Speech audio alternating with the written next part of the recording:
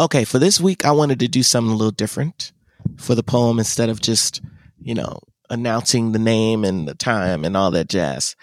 Since I just had the interview with Alex on Wednesday, I wanted to go back and see if I could find a poem or something that I wrote the week that I moved to Chicago. And I found it. I found a poem. That move to Chicago was so off the cuff, it really made a lot of ripples in my life. So, of course, I was in a relationship at the time, too, and that suffered because of me moving to Chicago.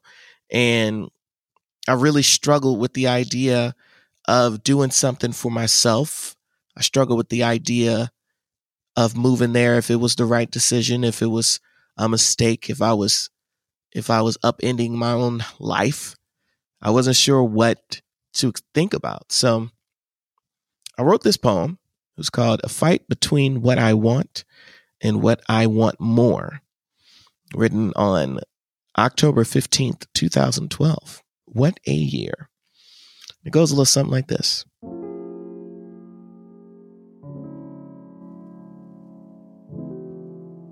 Cupidity. That's the only word that can describe it. I haven't felt this way about a person since I began puberty.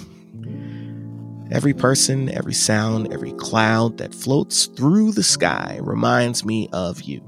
Yet, past history, distance, years of separation impairs my everlasting wish to run my hands through your hair every night.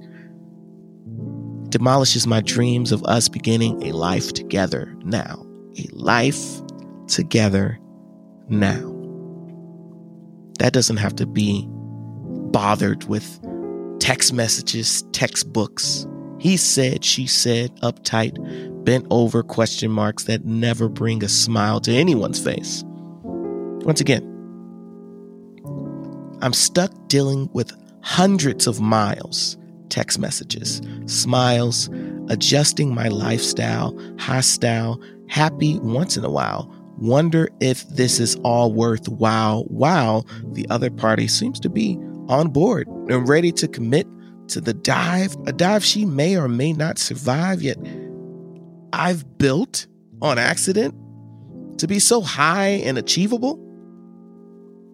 It's unbelievable to think someone could throw logic out the window because they view another person to be the highest level of an achievement, lover, friend, partner, fighter, giver, believer. Yet I feel like I'm a loser, enemy, foe, bad friend, looking into the future for only myself, fame and wealth to share with my family and myself, but eventually someone else. But when should I look for that person and where? Here, there, is it fair? I have to spare my life for love and happiness? Or should I beware a lonely life without tender, loving care?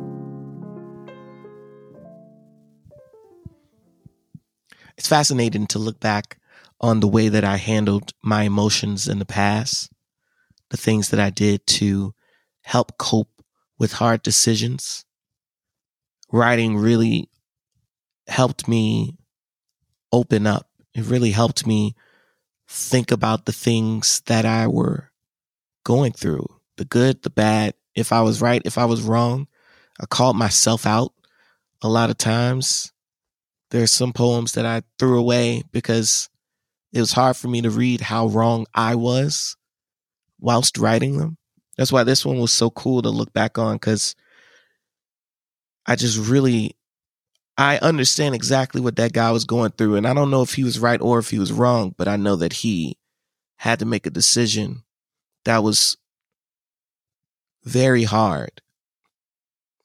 And it's really cool to have this ability to put things on paper and read them and, really understand that was the best way for me to articulate. I had to do it through art. I had to go through that experience, feel those emotions, and I had to put it on paper. you know, being a married man now in another relationship, that person is married with kids and living their best life now. It's cool to look back and understand where I was to where I am now. And speaking to friends like Alex and all of the guys in Chicago is a cool reminder of where I was in that life. And, as an adult, as a person, as a human, you know, these old moments, these old feelings, these old experiences aren't something that you just need to throw away and forget about. You should reflect. You should look back and understand, damn, that's where I was and look where I am now. It's pretty cool.